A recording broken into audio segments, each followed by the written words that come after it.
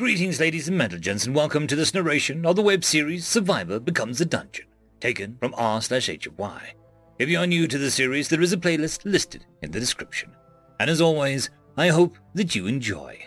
Chapter 18. Bitmori Point of View. In the mountain below my chamber, my focus comes over the more imposing of the armored holy knights escorting the caravan.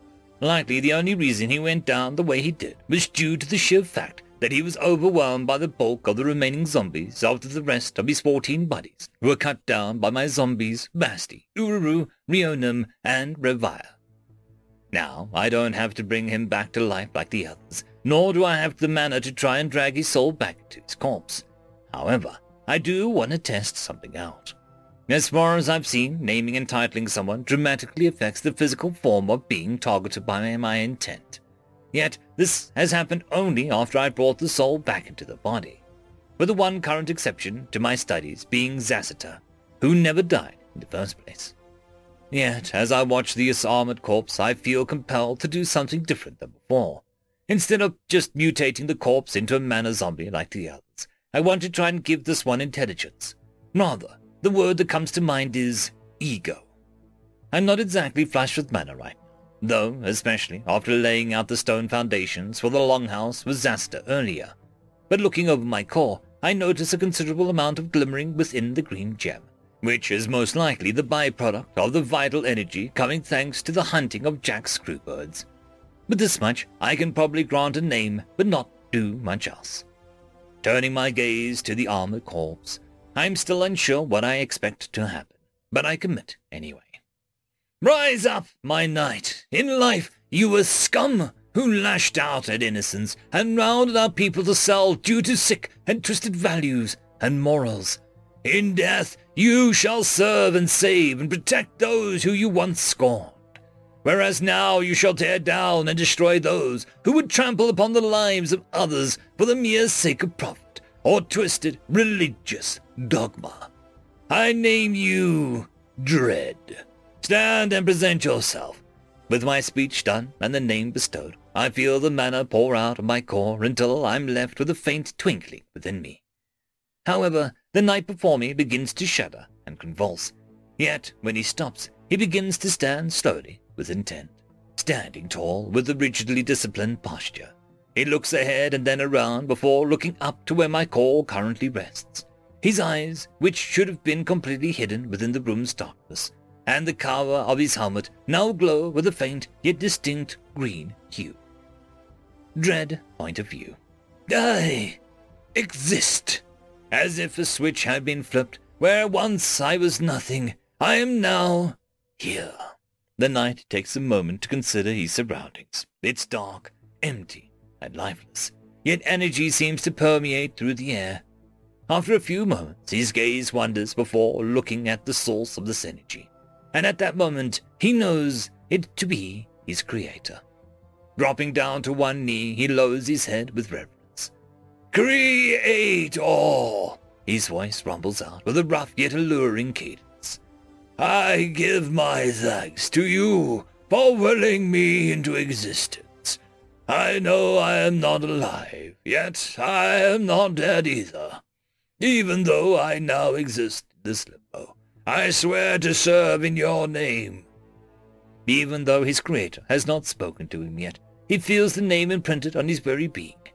Bitmori, this dread shall be your blade. With that, he looks back to where he can sense his creator and gazes intensity. Bitmori Point of View. Well then, I am not sure what I expected, but it wasn't that. From what I can feel coming off of Dread, the knight that once inhabited that body is not the being that is currently in that body. I wonder how I knew to do this, or how I even knew this would work. Whatever this is, anyway. Looking closer, I check for his mana heart, yet it does not glow or pulse. Instead, besides his mana heart is a ball of energy. It is not precisely mana anymore, but it feels like vital energy. The same kind of energy that I absorb when my animals and zombies kill others. The light is frankly weak and not very impressive, but considering how little energy I poured into him, I shouldn't have expected much. Speaking up, I pulled the sword and shield I got from this particular night and set them down before Dread. I appreciate that vow that you gave him to my service. However, you should know this. Currently, you are the least of my servants. For now, until I can give you more power. I want you to get used to your body. The form you currently inhabit is known as a knight, a battle master who wields both magic and blade with equal might. Train and discover the muscle memory within the body until you are comfortable with the sword and shield before you. Find the stances he knew. Familiarize yourself with the swings and blocks he trained with, and master your new body. Phew, that sounds like a beginner step for him to focus on, until I can flesh him out more. Dread eagerly takes up the sword and shield, sheathing the blade while holding the shield in his offhand. He then clangs his right hand against his chest in the form of a salute. As you will, creative Vidmori.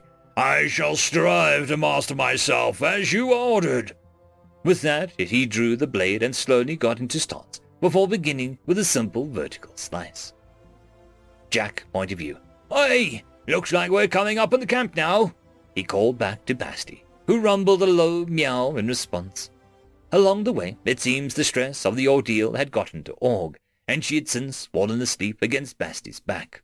She was dozing soundly while clutching the black-furred cub close, much to its dismay, though it was better in the girl's embrace rather than facing its mother after the stunt he pulled today. So in the end, he allowed it to happen, despite his discomfort. Jack fluttered down beside the cub and let out a chirping snicker as he watched him, now sitting on Basti's back, during the last stretch of the track. So, Kitty, how's the world outside the cave? He teased mischievously. The cub mews a bit and huffs, his discomfort under the weight of the surprisingly dense little girl getting to him. Still, it was pretty ballsy of you to sneak out in Basti's shadow. Though I suppose you are mature enough to make it out here on your own. Then it might be time to let the other cubs come out to play, Jack mused, looking over the back of Basti's head as she padded along.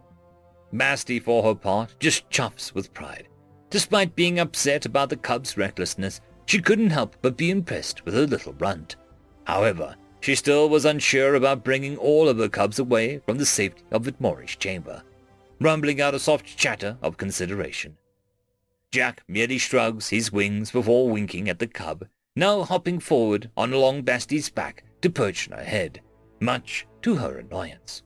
She has to let it happen, lest she knocks the sleeping girl off her back. Now, Basti, you can't keep your cubs cooped up forever. The sooner you expose them to the world, the sooner they'll grow and find their places in it. He puffs up with the feathers for a moment and settles down.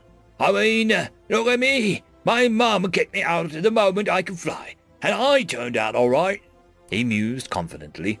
Both mother and cub agreed as they murmured with uncertainty at Jack's statement. Oi! I take offence to that, Jack said indignantly, as he packed at some fur on the ear before flitting away when she twitched in response. Before long they were in view of the camp. One of the members spotted Basti and nearly shat themselves before remembering who and what she was. That's when they spotted Org on Basti's back, and they hurried off. Sylvia, it's Org, she's back. Org stirred at the shouting, rubbing her eyes and sitting up. The cub takes the opportunity to wriggle away and hop down off Basti's back before ducking away in her shadow. Basti slows to a stop once she's in the camp proper. Sylvia runs up fast as her short legs can take her. Org! She cries out, as her building anxiety finally bubbles over as relief. Now fully awake, Org sees her mother, and instantly a downpour of tears starts streaming down her eyes. Mama! She cries out, much to the surprise of the rest of the camp, who knows her to be a notably silent girl. Org pushes off Basti and falls onto her mother's arms as the two embrace, tears running down their eyes while Org wails against her, sobbing miserably as the stress of what happened to her comes spilling out. The two ladies are left to each other's company as Zassiter approaches Vidmori's vassals. Despite being informed of the event that transpired, he couldn't help but be surprised by the sight of what was once a very dead sparrow before him, alive, bigger, and clearly more powerful than before.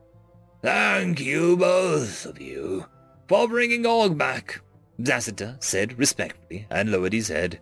Basti simply murmured in response, whereas Jack spoke up. It was no problem. We were merely doing as Vidmori told us. he said, downplaying the whole thing. Zasta merely smiles at the bird. No, really now. And here I was told that a brave and powerful bird single-handedly saved this little girl. I believe his name was Jack. Jack sort of poofs up his feathers, his ego being sufficiently scratched. That's Captain Jack Sparrow, at your service, he said as he lowered his head, holding one wing out while the other wing was out before standing up properly once more. At this, Sylvia looks over at Jack, her eyes red and puffy with tears. Thank you, Captain Jack, for saving my precious little girl. At that, Jack looks a bit more bashful. It was no problem, seriously. Girlie was a good kid. She was obviously raised right, he chirped out with a flatter of his wings. But before he could continue deflecting, Orc spoke up through her whimpering as she looked at Jackie. Thank you, Jackie. With that, she calms some more and clings to Sylvia as the woman scoops her up and walks off. Jack could feel the warmth pounding in his chest as he looked away. Yeah, you're welcome, kiddo, he murmured softly under his breath. And with that, he dismissed himself and flew into the tree line once more.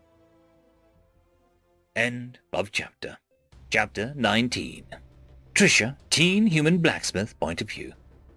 Hey, thanks for escorting me. I know I said I could handle this on my own, but I appreciate the company. The young woman glanced back at Isak and flashed a smile. It looked like Isak needed to get out of the camp after what happened a few hours ago. Luckily, nobody blames him outright for losing the little dwarf girl, but it is bothering him. Isak offered a half-smile as he stretched the back of his head. No problem. Besides, the shepherd warned us that non-combatants shouldn't be traveling alone in the woods, despite it being Vitmori's territory. We're still visitors and trespassers here. It's better not to be alone, lest we come across some line, he explained simply enough, as his hand rested on the grip of his short sword.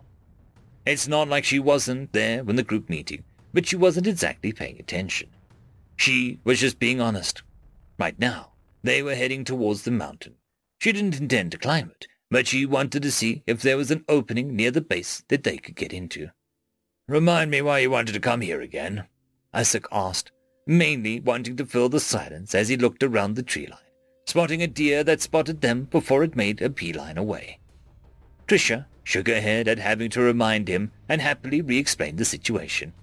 Well, I'm feeling a bit restless around the camp, and outside of carving wooden clubs and stone-tipped arrows, spears, and wooden shields, I'm eager to get a forge going. I'm missing the heat, and we'll need a bunch of tools and supplies that we can't just trade or buy, considering our circumstances.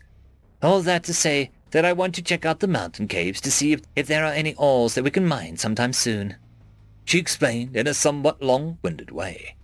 Isak just nodding along at this point, having been listening for the mere relief of there being some dialogue to combat the silence. And what are we going to do about the light source? He asked, only just now realizing that going into a cave probably meant little to no light, and he forgot to pack a torch. Trisha couldn't help but snort with amusement at his apparent realization before gesturing to her hip. Hanging off of it was a torch with a strap, as well as a club with a strap of cloth binding around the grip. I've got us covered, Mr. Guard, she teased lightly as they reached the mountain base. Glancing from side to side, she began to walk along until she hopefully found the entrance that she was looking for. I'm surprised you're not carrying one. Aren't guardsmen trained to carry a torch with them for the sheer utility of it? She asked with a genuine curiosity. Isak huffed with a mild annoyance before shrugged a bit, and it's not like he even had any armor to speak of. Well, I didn't realize we were going to be cave diving. Torches were meant to be used by night guards, which wasn't a duty I was assigned to too often due to still being a trainee, he mentioned, as the mainly just followed her trail, still surveying their surroundings, as if by being hyper-vigilant now, he can make up for this morning. Fair enough. Would you like to hold it? She offered with a bit of a grin, having untied it from her belt and held it out to him. He rolled his eyes, but took it, though even as he strapped it to his sword belt, he realized he didn't have the means to light it. After deciding against inviting further teasing, he opted not to say anything about it. So, how'd you end up in the back of the cart? Trisha asked, sounding rather sheepish as the grass and gravel crunched beneath her feet. Isak was pretty surprised as she brought that up and averted his gaze as he decided to gather his thoughts. I picked up a shift of another guard. I was trying to earn some extra coin. You know, I wanted to buy a bit of a gift for Miriam. That part of the story doesn't matter, he said, shaking his head a bit before looking forward again. Well, the other guard and I had similar builds, and the helmets covered our entire face for the most part. That is to say, the guard whose patrol I picked up got tapped to report in for a raid of some kind. I was all gung-ho and eager for it too. Finally, I thought, a chance to prove myself as a trainee, and show my worth. He sighed, his shoulders sagging as he rubbed the back of his head again. To say it didn't go like I expected is putting it extremely lightly. The next thing I knew, a team of 6 of us guards was in the middle of the slums, approaching a Peacekin quarter right in the middle of the evening. The team leader bashed the brittle door down so easily, and that's when I saw Miriam. She was just there preparing for a coming-of-age dress for one of the girls in that household. The next thing I knew, she was being slammed down into the ground along with the Donkin family. Hoods were thrown over their heads and chains slapped to their wrists as the others began dragging them off. I tried to stop it, of course. I asked what they did wrong or what the charges were. But the others just looked at me oddly. Even with the helmets, I could tell that they were confused by my reaction.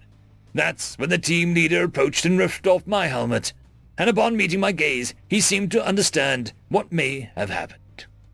At this point, Trisha stopped walking, having spotted what looked like a cave entrance not too far ahead. However, she wanted to hear his story without interruptions. Isak had also stopped walking and adopted a faraway look as he remembered what had happened so vividly. The team leader tossed the helmet over to someone else, and when I went to look to see who caught it, I received what I think was a metal elbow to my jaw. When I woke up, I was in underclothes and chained up with you and everyone else in the holding cells. Trisha nods in understanding. The end of the story was somewhat similar to everyone else's at the camp.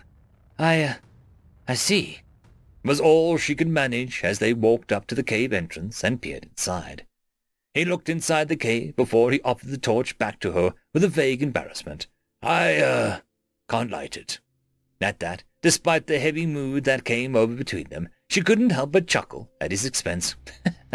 Don't worry, I've got it, she said gently, holding her hand out at the end of the torch. After a moment of focus, she spoke out the words of power for focusing her magic. Candlelight, she declares with a gentle familiarity. The end of the torch caught light as she pulled away, still holding the tiny flame in her palm. Now we've got 2 light sources, she mused, smiling some more at Isak's pleasantly surprised expression. Continuing forward with the light, she began looking around the cave entrance before stepping further in. Looks like this isn't just some shallow cave. It opens up further ahead. Isak nodded intently, but before she got too far ahead, he moved forward and outpaced her when he glanced back and offered a half smile. At least let me do my job and escort you in here. I'll walk in front. With that, he continued along ahead of her, though, as they walked, he glanced back to her again. How'd you end up in all of this? She should have figured that he would have asked her in return after she pried into his business.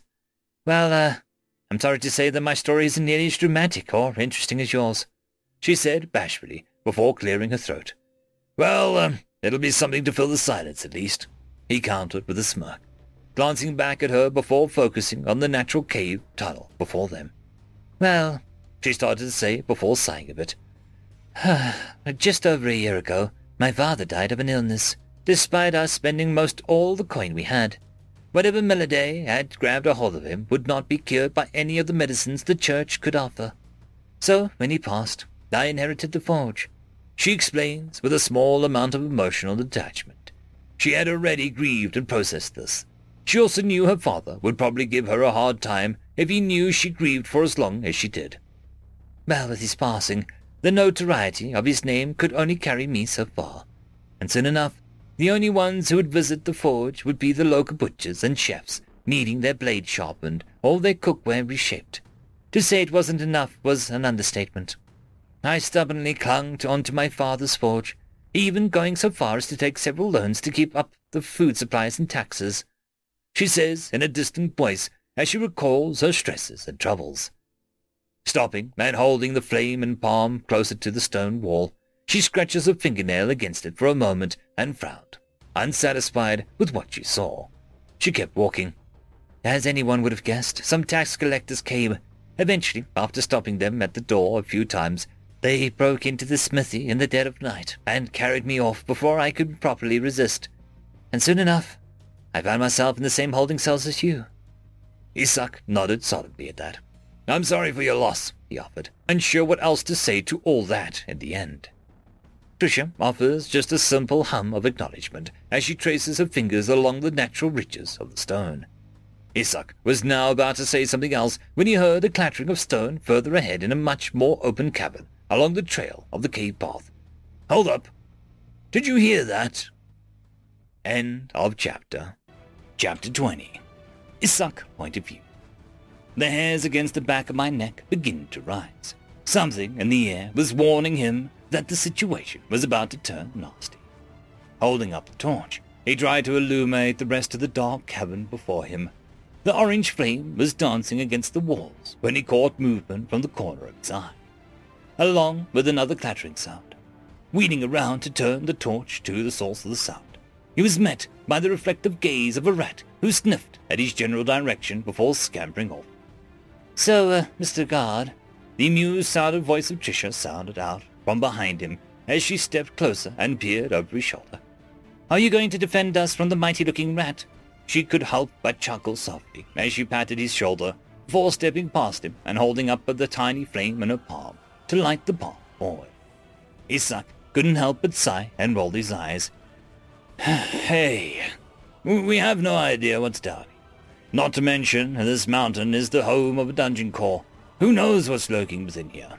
He warned warily, now wishing that he had at least had some form of armor. Also, please stand behind me. If anything does happen, I'll probably be better equipped to handle it. Trisha just shrugged in response, looking around the open area of the space in the cave before finding a path off to the right and gesturing to it. All right, then. Lead us down that way, she suggested. Turning to look, he hummed in consideration before simply nodding. Sure, all right. He agreed as he overtook her again and made his way forward, peering through the passageway. It seemed just wide enough for them to walk through if they walked side by side, though he didn't seem to notice that the floors were more often flat-looking and occasionally smooth as they proceeded further and deeper into the cave. Seems a little empty to be considered a dungeon, Trisha murmured aloud. Casting a glance back at her, Isak couldn't help but agree. But for whatever reason, that made a sinking feeling in his gut grow even more. Yeah, no kidding. Maybe he just doesn't see the need to attack us. Isak offered a reason, seemingly trying to convince himself more than anything, as he heard another clatter of stones. Geez, must be another rat, he considered, just focusing on the path before him as they took a right turn. Say, have you even found any mining spots? He remembered to ask as he glanced back at Trisha. Trisha, in turn, was running her hand along another wall as she squinted at some of the cracks. Actually, yeah, there are a few spots around here, she mentioned as she turned and looked at Isak, who looked back at her, almost annoyed. He sighed softly. His nerves seemed to get the better of him. If you found what you were looking for, why didn't you say anything? At that, Trisha just responded with a shrug. Well, I wanted to find more. I wanted to know if maybe there was anything worthwhile. Forcing himself to remain in the moment, he ran his fingers through his hair and shook his head a little. I'm getting a bad feeling about all this. Let's acknowledge the ones you've found and come back later with more people. I don't want to be this far from camp when it gets dark, especially considering the sun was in the latter half of the sky when we left. Trisha couldn't find an argument against that as she relented. Fair enough. Not to mention, we should probably fashion a lot more torches to try and illuminate some of the paths and chambers, she considered, noting how much carving she's got in the near future. Nodding with some vague sense of relief, Isak stepped past her again and started heading down the path they walked. Taking a left, he suddenly stops as he is facing with the skeleton.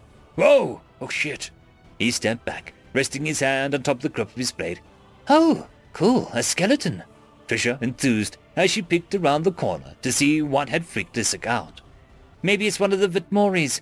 Doesn't he use a mix of undead and beasts? She offered from what Shepard had told them. At that, Isak started to relax. Yeah, Maybe he's just checking to see what we're doing down here, he reasoned as he watched Trisha approach the skeleton with a smile. Sorry if we're troubling you, Vitmori. We're just looking for some ores and minerals to use back at the Haven, she explained apologetically. At this, the creaking skeleton tilts its head, the purple gleam in its eyes staring at Trisha before it grabs his shoulders. Well, hey now, aren't you being a little too forward? She joked, but suddenly felt anxious as its grip tightened. Hey, stop that, it hurts, she cried out as she started to try and squirm away. Suddenly realizing something was wrong, Isaac rushed forward, pulling his blade from his hip, but not drawing it as quickly, and struck the pommel against the skeleton's skull, shattering the brain case as the skeleton crumpled in a heap of bones. Isaac glanced back at Trisha, who was holding her left shoulder with a strained expression on her face. We should get out of here, he said firmly, as he kicked away some of the bones. Yeah, okay, Trisha said softly, as she watched the bones with a deserved wariness before stepping forward after Isaac, as he retook the lead. As they returned to the last open cavern they were just in, he heard an unmistakable creaking of even more skeletons as he swung his torch around, trying to light up more of his field of view. To his horror, there were more of them, and not just humanoid shapes. The amalgamation of corpses and bodies seemingly pieced together randomly, as they began clattering and crawling towards him and Trisha. Run! He cried out, grabbing Trisha's wrist as he pulled her hard and started running back the way they came. There were more and more skeletons, but littered among them were old and desiccated undead groaning out as they shuffled forward. Two, in particular, were already blocking the way to the following path, which would lead them to the first cavern they entered. Gritting his teeth, Isaac bellowed out a war cry as he shoulder charged the first undead, pushing Trisha past the other before drawing his blade with his now free hand. The undead that wasn't hit was now reeling back to strike, its movement easy to read and telegraphed as Isaac sidestepped before slashing out with a downward swing of his sword, the thoroughly sharpened blade cleaving through the undead's rotten shoulder and chest, cutting the undead down with ease. Now turning on the heel and rushing down the path again as Trisha stayed as close as possible. Soon enough, they reached the first open cavern and were able to run through it with no opposition. Then came the main path, all the way out of the mouth of the cave as they finally reached the surface. The cool evening air rushed to greet them as the duo panted hot while trying to catch their breath. Isaac eyed the mouth of the cave warily before glancing back over to Trisha. We need to warn the shepherd, but Mori almost killed us. Trisha was shivering with fear, her shoulder aching as she tried to not consider how close they were to dying.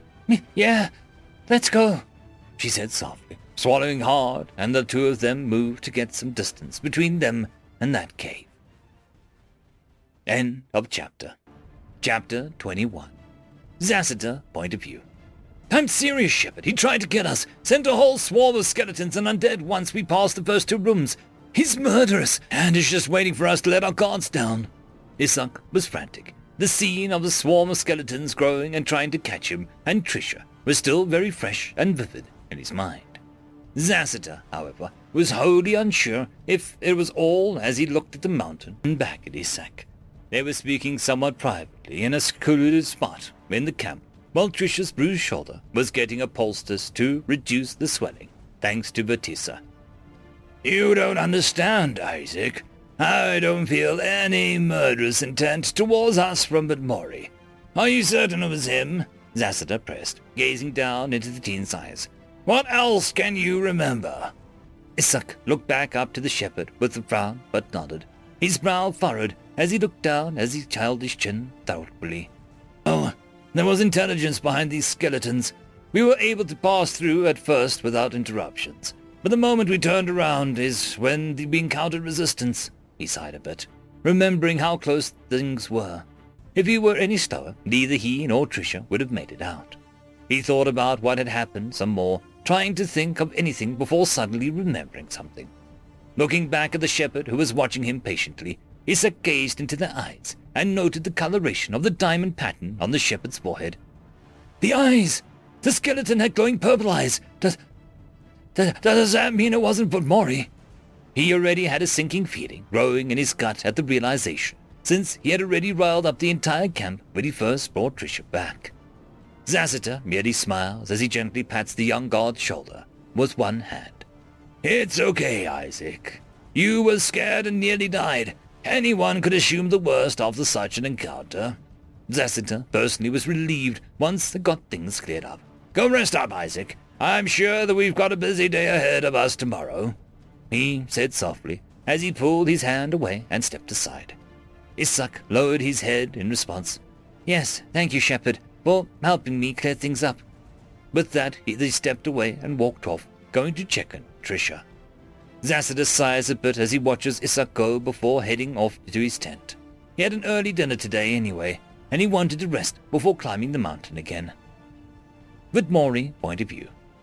So some of my experiments failed today, which I'm somewhat okay with. I'm not just disappointed in the range of my abilities. Using a bit of my unprocessed iron ore, I applied some of the heat to some of it, melting it down and purifying it with my storage space. After shaping some of the melted ore into several palm-sized tiles, I decided to experiment with 2 of the tiles.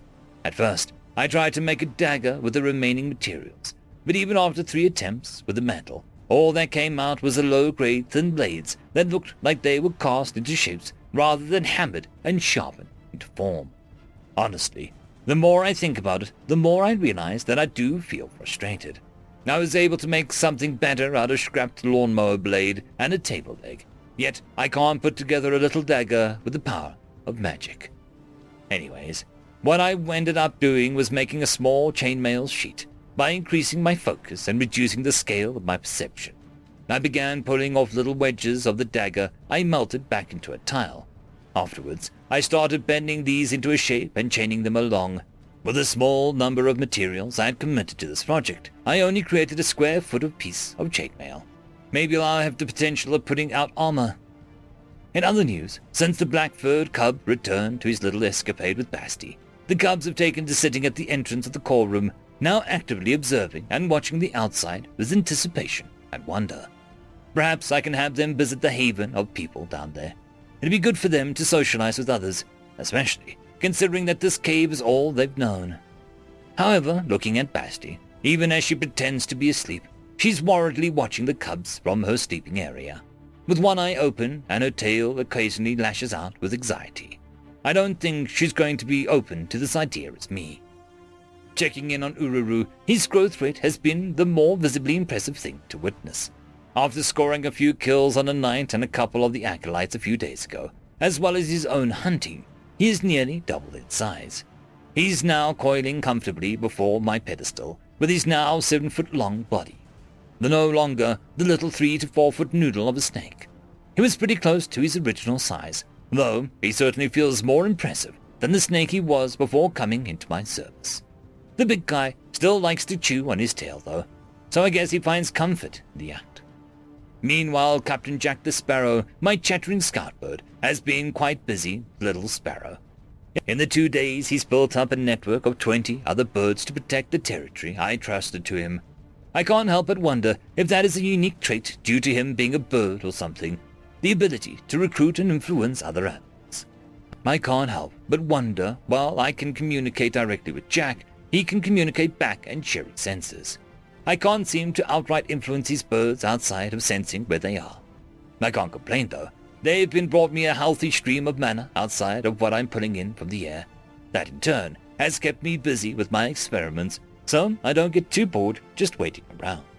Still, I can't help but wonder if Basti and Ururu can also recruit animals into my service. If they can't, then fair enough. But if they can, do they not feel the need to, perhaps? Maybe I'll bring it up in the morning. Watching the cubs for a while longer, they in turn sat up for a bit more at the entrance, just watching the sunset. I can't help but have the smile on my metaphorical face as they dozed off in a small pile at the door, Basti getting up at that point to bring them to bed. The next morning. Oh, it looks like I've got a visitor. Zassiter seems to have made the trek up the mountain first thing in the morning and is now patiently waiting outside by the entrance to the atrium. Come in, Zassiter. What brings you to me this morning?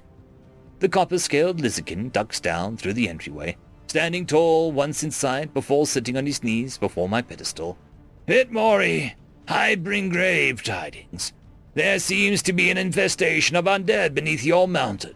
Where they came from, we do not know, but they were actively malicious and tried to kill 2 of our people when they were in the mine for ore. Well then, that's a hell of a good morning for you. What sort of undead are we talking about? Are they like my zombies? Zassiter had to think about that for a moment before shaking his head. No, Vedmori, if I'm being honest, your undead are almost entirely unique compared to what we know. These undead are composed of ancient corpses and giant mishmash collection of skeletons. Skeletons? A moving skeleton sounds much more an odd concept. I mean, yeah, I guess Halloween had the right idea regarding spooky monsters. I see, well, I'll have one of my beasts check it out. Thank you for letting me know. You can go now.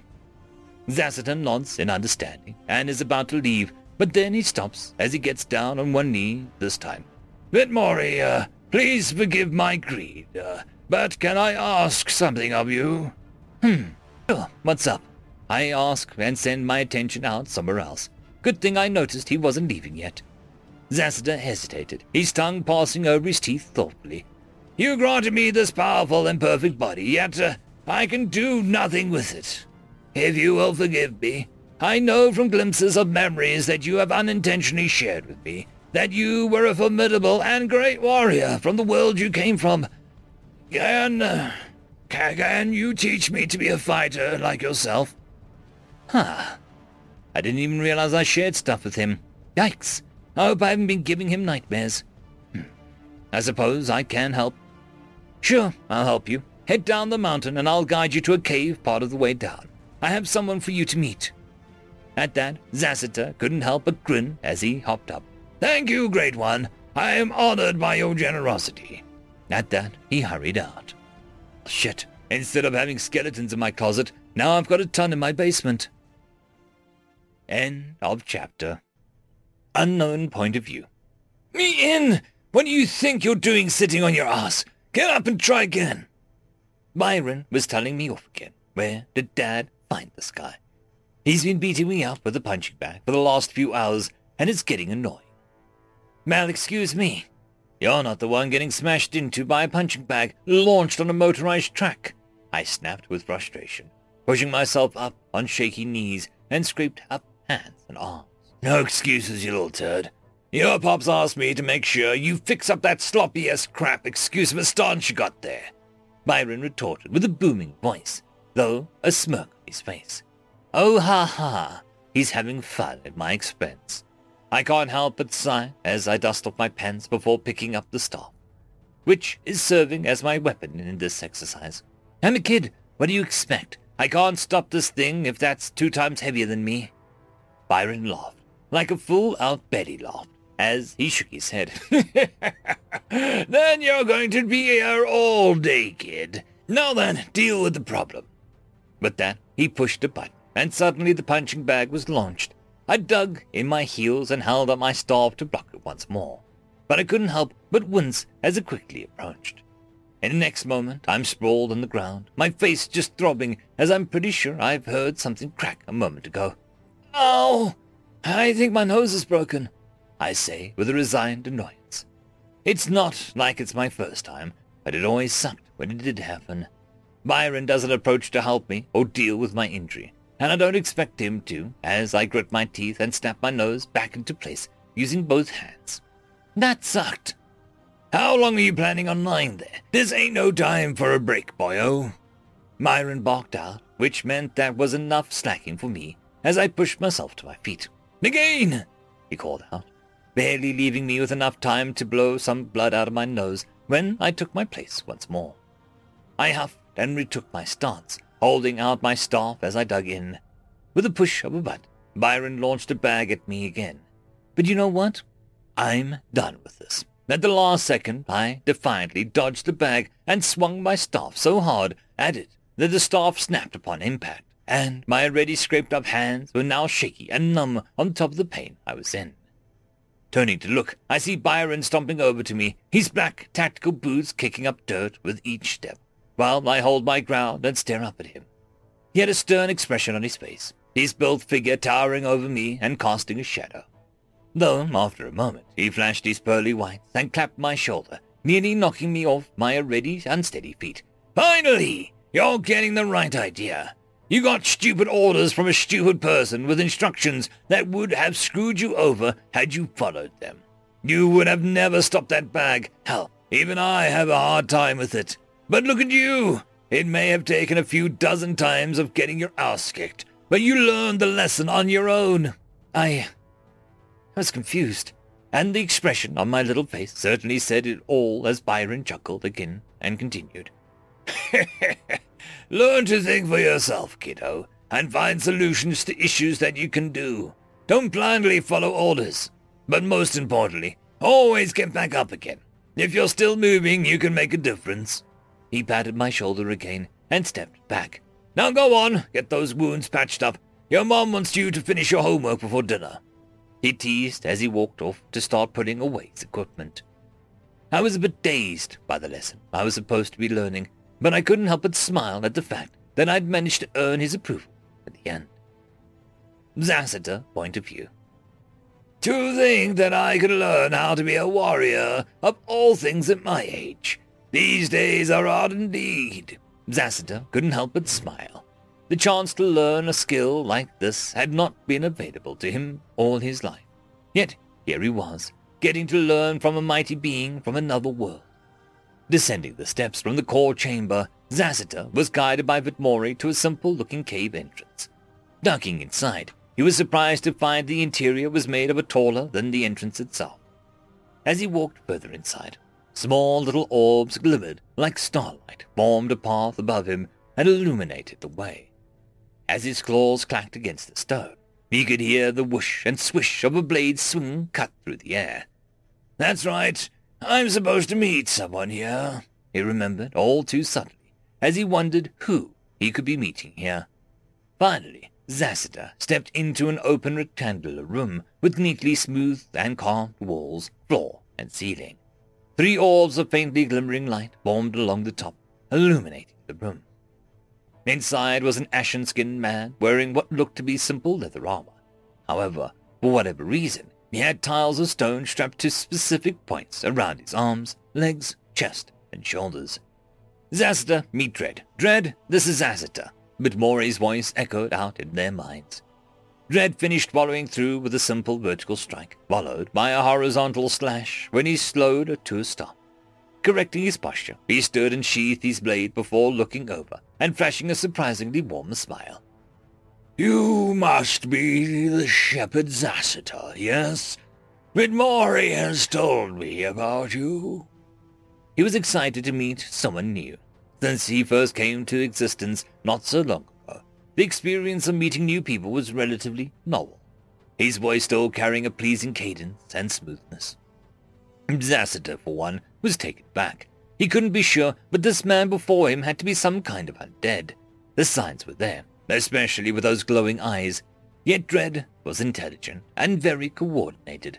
Not only that, he was sweating and displaying the bodily functions of a living person. It took a couple moments before Zassiter remembered where he was and responded with a smile. Ah, yes. It is a pleasure to meet you, Dread. Do you happen to know why I'm meeting with you? He asked curiously. Before Dread could think of an answer, Vitmori called out into their minds. Zassiter, I want you first to start training with Dread here. He's still learning the muscle memory of this body, but he's already got the fundamentals down. Since my style is rather unorthodox, I want you to learn what your body can do first and get a firm foundation in your skills before learning anything special. Zassiter felt just a little disappointed. However, he was by no means a fighter, and he's old enough to appreciate wisdom when handed it. Vitmori continued, speaking to Dread even though the two of them could hear him at once. Dread, it is said that by teaching others you can reinforce your skills and knowledge. So teach Zassiter when he comes around, and further establish the foundation of your skills. Dread knelt on one knee, lowering his head before looking where the call would be. It will be done, Creator Vitmori. I shall do my best. Zassiter also knelt to one knee and showed his thanks, something that Dread had noticed, which brought a smile to his face. At that point they heard a clattering of weapons. Turning to look, there was a small assortment by the room's wall.